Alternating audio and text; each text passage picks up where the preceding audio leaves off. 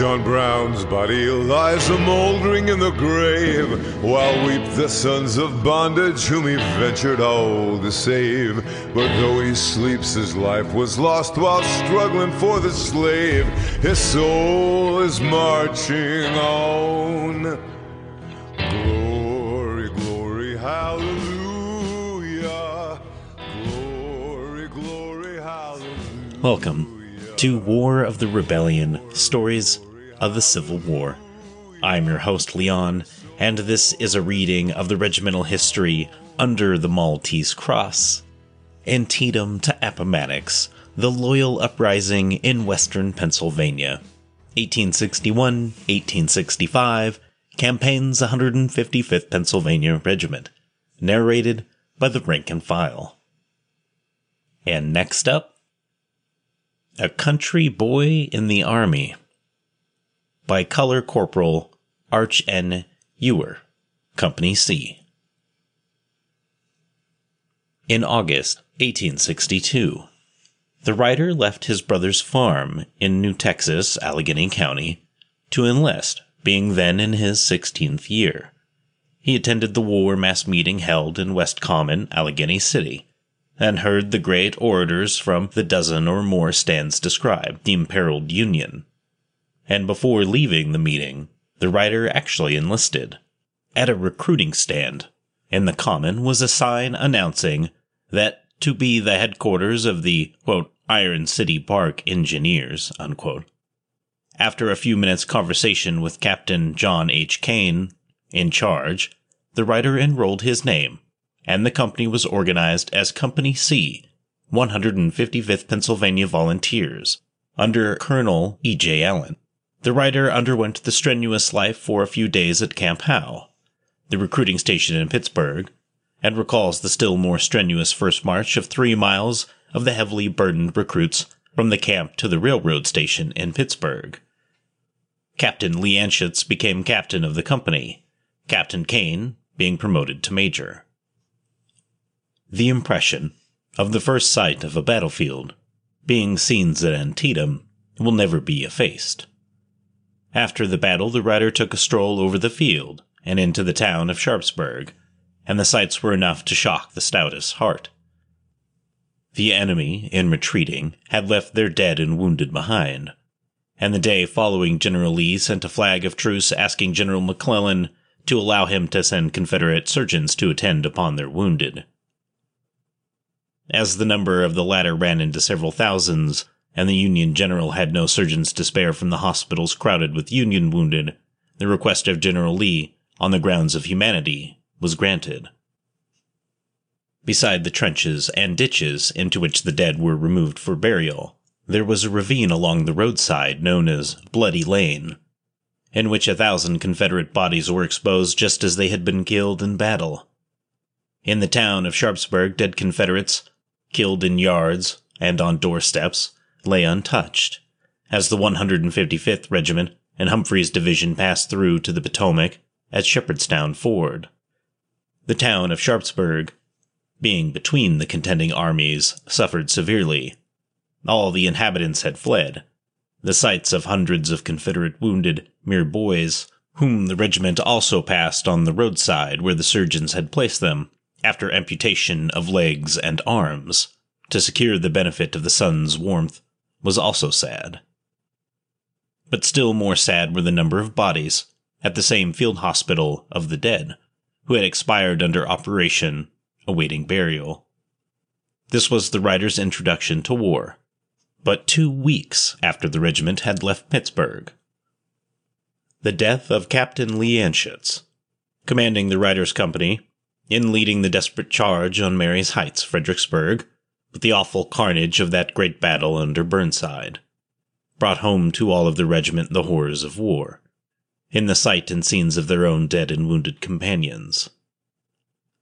Colonel Allen's conspicuous bravery was an inspiration to his men on that occasion.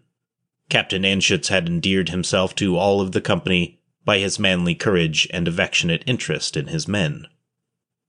After the charge of the 18th of June, Colonel Pearson appointed the writer a color corporal, and in that capacity he served until the surrender at Appomattox. At the Battle of Peebles Farm, while serving with the colors, the rider was wounded on the left side, fortunately, however, not requiring him to report to the hospital. Color Corporal Tom McCush of Company I was killed at the Battle of Five Forks. He was a popular favorite in the regiment.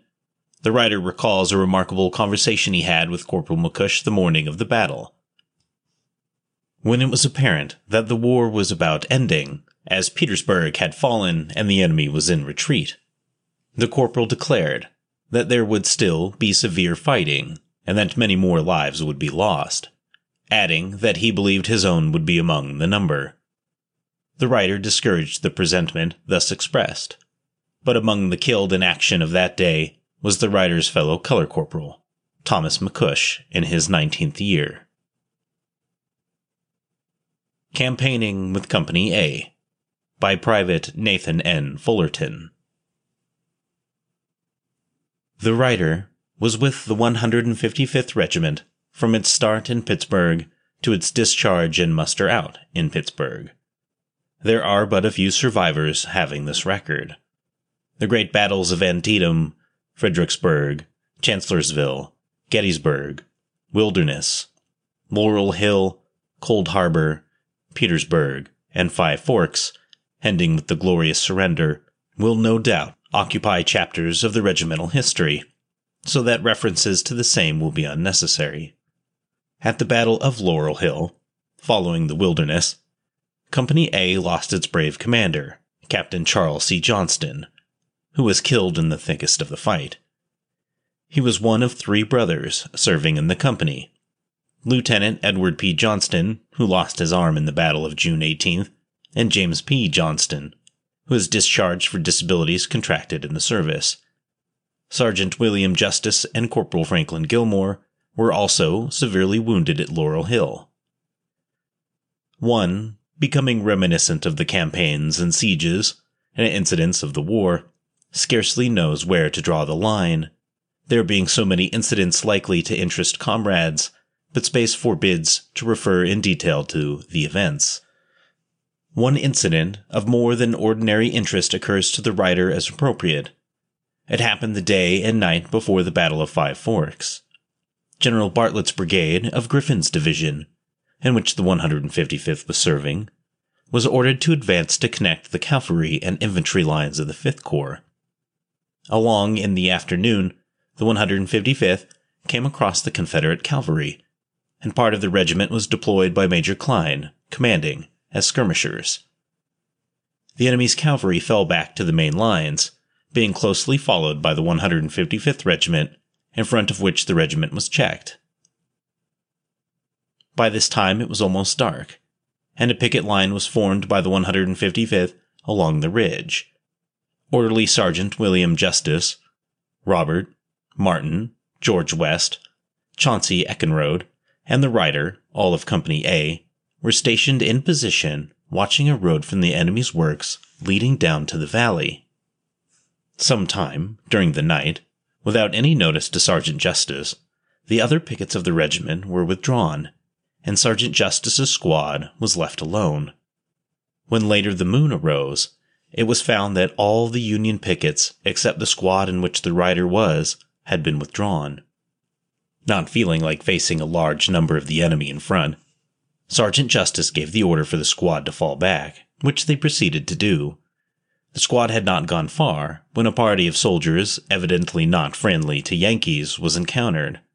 This party demanded that the writer's party halt, and that one of the squad be sent in advance to them.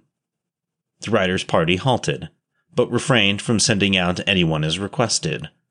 Finally, after some parley, Eckenrode did advance and was promptly made a prisoner.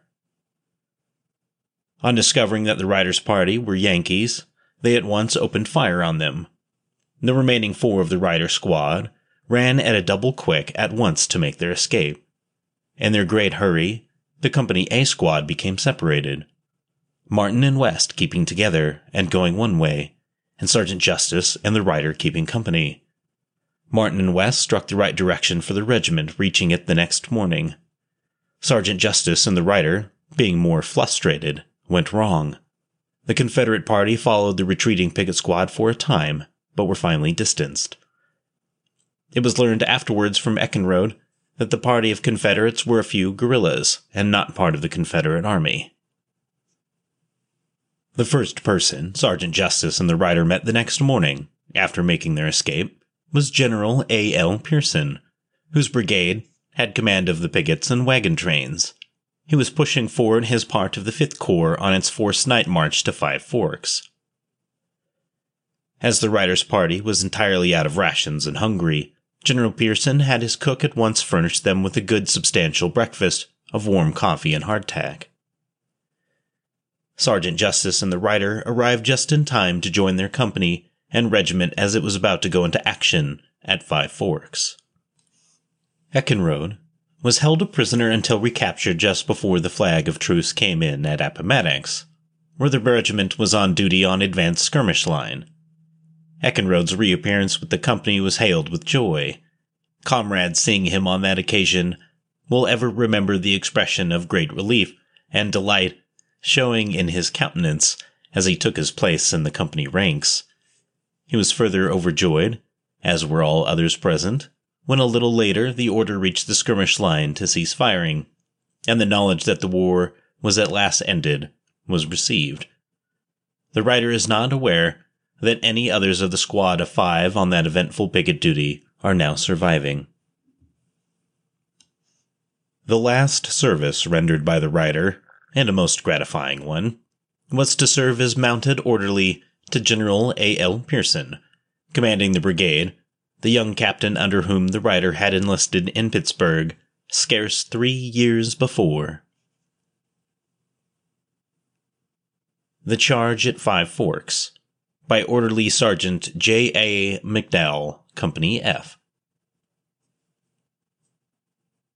The important Battle of Five Forks, which resulted in the fall of Richmond and Petersburg, has been so often and so well told that it would be presumption upon the part of the writer to attempt to improve upon or even to equal the many vivid descriptions of that sanguinary action.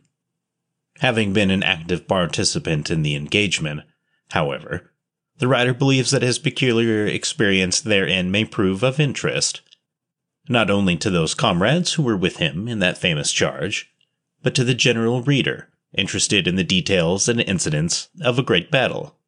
On the evening before the battle, a detail of troops, of which the writer was one, was sent out to the left of the 5th Corps line to endeavor to effect a junction with Sheridan's cavalry.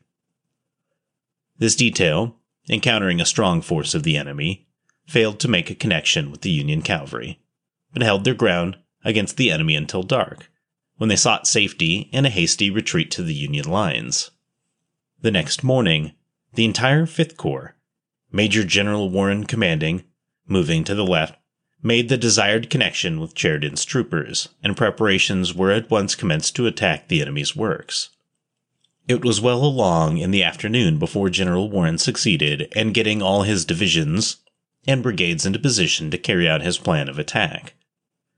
Just before the advance began, General Warren rode in front of our line and said, quote, "Boys, you know the reputation Sheridan's cavalry has. Now show them how you can fight." Unquote. And we did. The division, brigade, and regimental bugle sounded the charge. The attack by the 155th was gallantly made, but unfortunately the regiment struck the enemy's works at a point which was just in the process of being reinforced.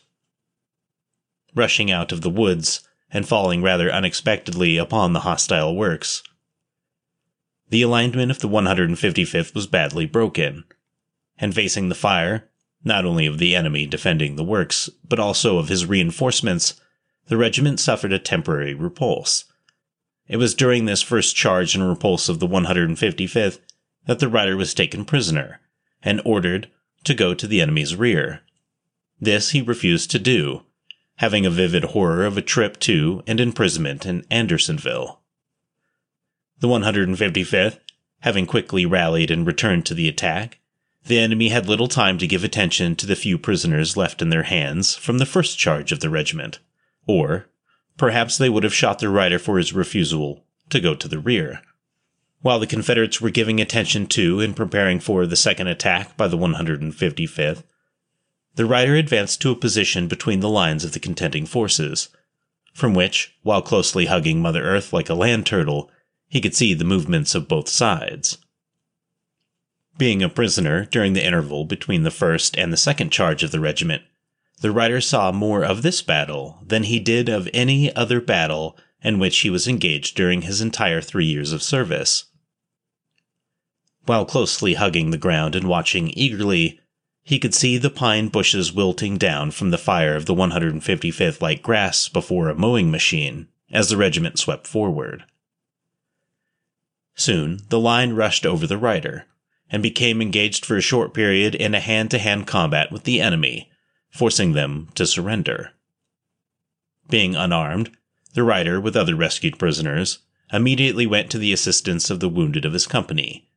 They found our young captain, George P. McClelland, badly wounded, and, putting him upon a blanket, carried him back to a church in the rear.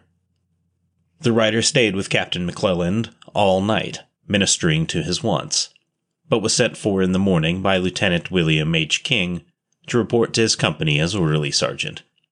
Lieutenant King, on the fall of Captain McClelland, took command of the company in the battle, and remained in command for the rest of the campaign, ending in the surrender of Appomattox. No braver or more faithful officer than Doc King, as Lieutenant King was affectionately termed, served in the Army.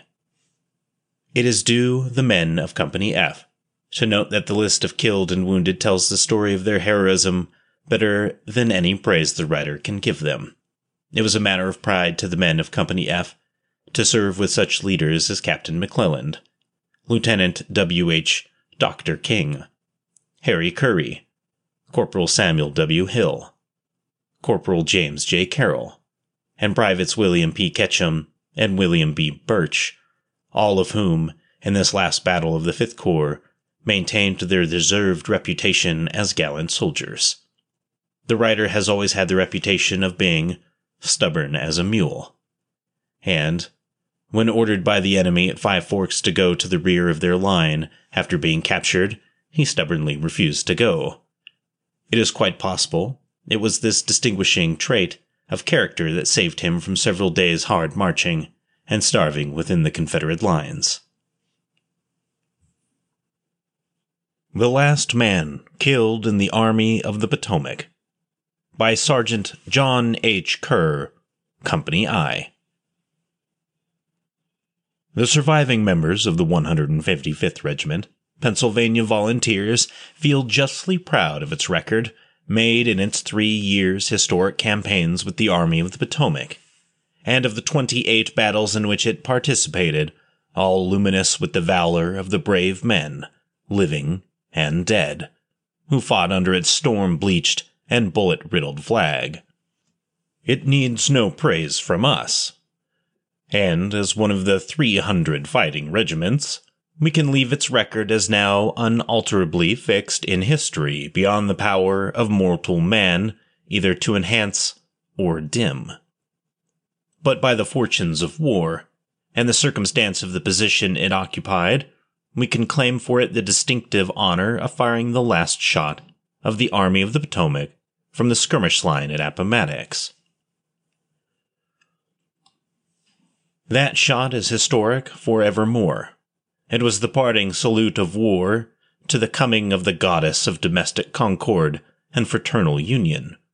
As the missile speeds on its way of ruin and affright, a white smoke follows after it, parts from its uppermost curve, and melts into the higher air of heaven, like the angel of peace spreading her wings as the harbinger of the better day.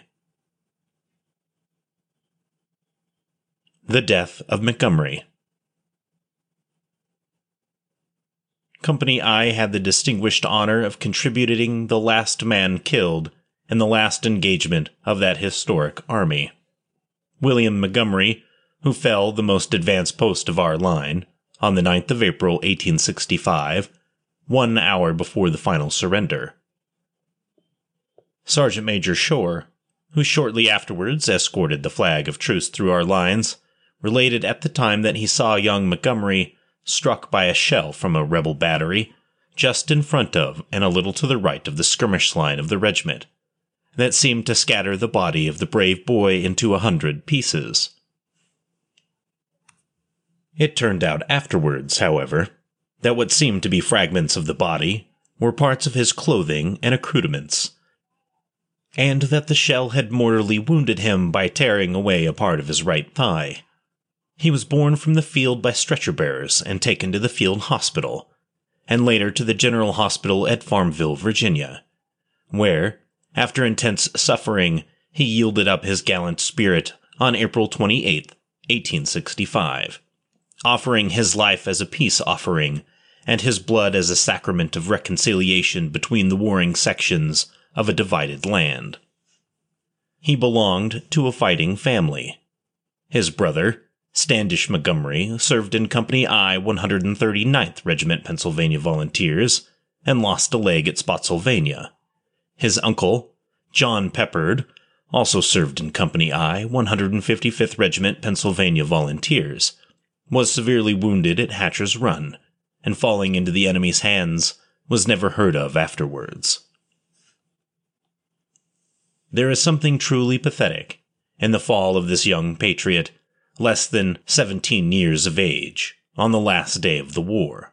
That cruel fate, by the margin of 1 short hour before the surrender, within which he received his death wound, should deprive him of returning with the victorious legions to home and friends, sadden the hearts of his comrades amid the general rejoicing of the nation's triumph. But while to our short-sighted vision his death seems untimely, we know that no higher honor could have come to him than to have his name and Appomattox wedded forever in immortal history. That through death he received his coronation. Quote, and that he wears a truer crown than any wreath that men can weave him. Unquote. And that will be the end of our reading for today. We will pick up at Memories of Appomattox by Captain George M. Laughlin, Brevet Major, next week. And then we'll also, we're pretty close to the end of this book. I think next episode will be the end of everything that involves the conflict. And then after that, we are moving post-war. So, which is going to be pretty interesting. I hope you guys want to stick around for those episodes as well.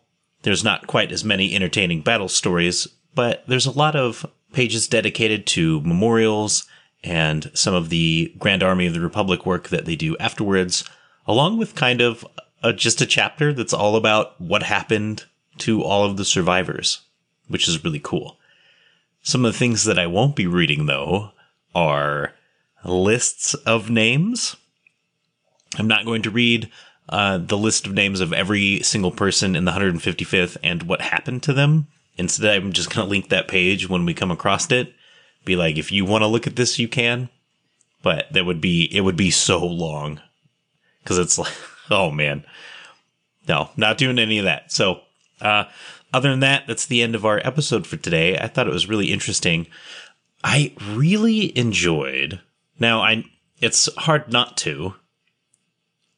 Obviously, the death of Montgomery being one of the last men killed. Obviously, it's impossible to know exactly who was, but I know there are a couple others out there that also claim that fame. While that was really sad, the short article written The Charge at Five Forks by Orderly Sergeant McDowell of Company F, because he got captured and then he snuck away and he watched the fight from both sides. That's all anyone wants to do, right? Anyone wants to just be able to watch both sides fight it out. So how interesting that must have been for him. And then to be swept over by his friends and allies who sweep over the Confederate defenses and they recapture him while he's hiding in between the lines is really entertaining. It also gives us a little glimpse into what that combat was like. I mean, obviously you can read as much as you want, but it's something else to have been there. I think this is going to be pretty close to what we can get. I see maybe reenactors, I suppose, but they're not actively shooting at each other, and you can tell sometimes that they're just bored. Just putting in the time so they can retire. Well, I'm just playing. Anyway, with that, I'm going to get on out of here. I have a series of well parts to fix. Thank you for listening. Go ahead and slap that like button. Do that upgrade notification. What other weird things can I say? Give me 5 stars, or obviously if you like the podcast, share it with your friends. The biggest way that this podcast grows is from word of mouth. So thank you very much. I'm taking off on out of here. I have some celebrating to do that I need to go grab my lady for. But my friends, thank you for listening to the episode. It is a wild and crazy one, as they always seem to be. Super entertaining at that. All right, friends. Thanks for listening. I'll catch you on the flip side. Have a great one. Merry Christmas.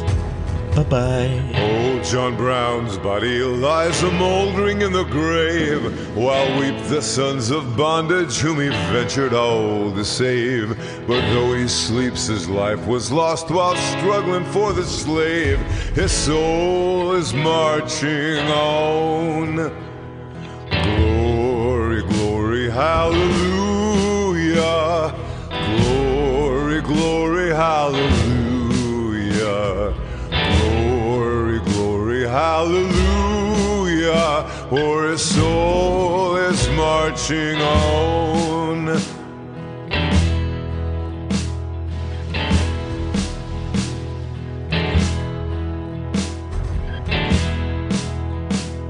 John Brown was a hero, undaunted, true and brave. In Kansas knew his valor when he fought her rights to save. And now though the grass grows green above his grave, his soul is marching on.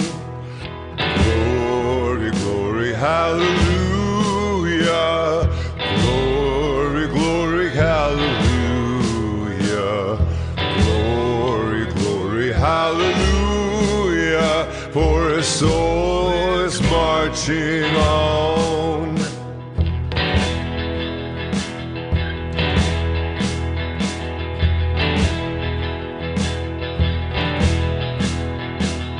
He captured Harper's Ferry with his 19 men so few, and frightened old Virginia till she trembled through and through. They hung him for a traitor, themselves a traitorous crew, but his soul is marching on. Glory, glory, hallelujah. Glory, glory, hallelujah. Glory, glory, hallelujah. For his soul is marching on.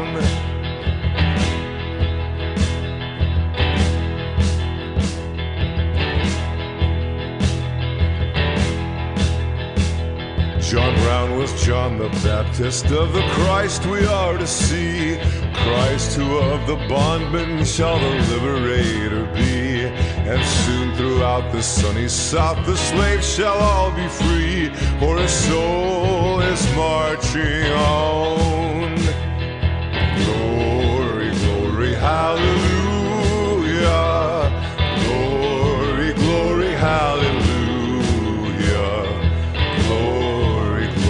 Hallelujah, for his soul is marching on.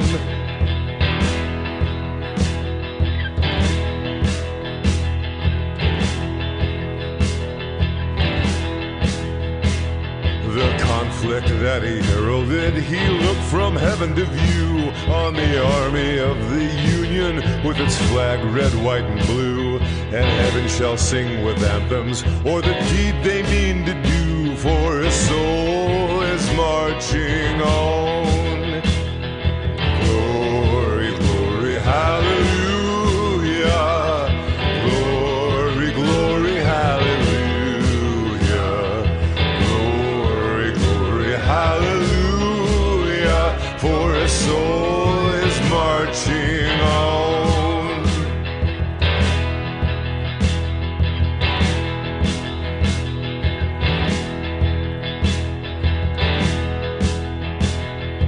soldiers of freedom, then strike while strike ye may, the death blow of oppression in a better time and way. The dawn of old John Brown has brightened into day, and his soul is marching on. Glory, glory, hallelujah. Glory, glory, hallelujah. Glory, glory, hallelujah. For his soul is marching on. Glory, glory, hallelujah. Glory, glory, hallelujah. Glory, glory, hallelujah. For his soul is marching on. For his soul is marching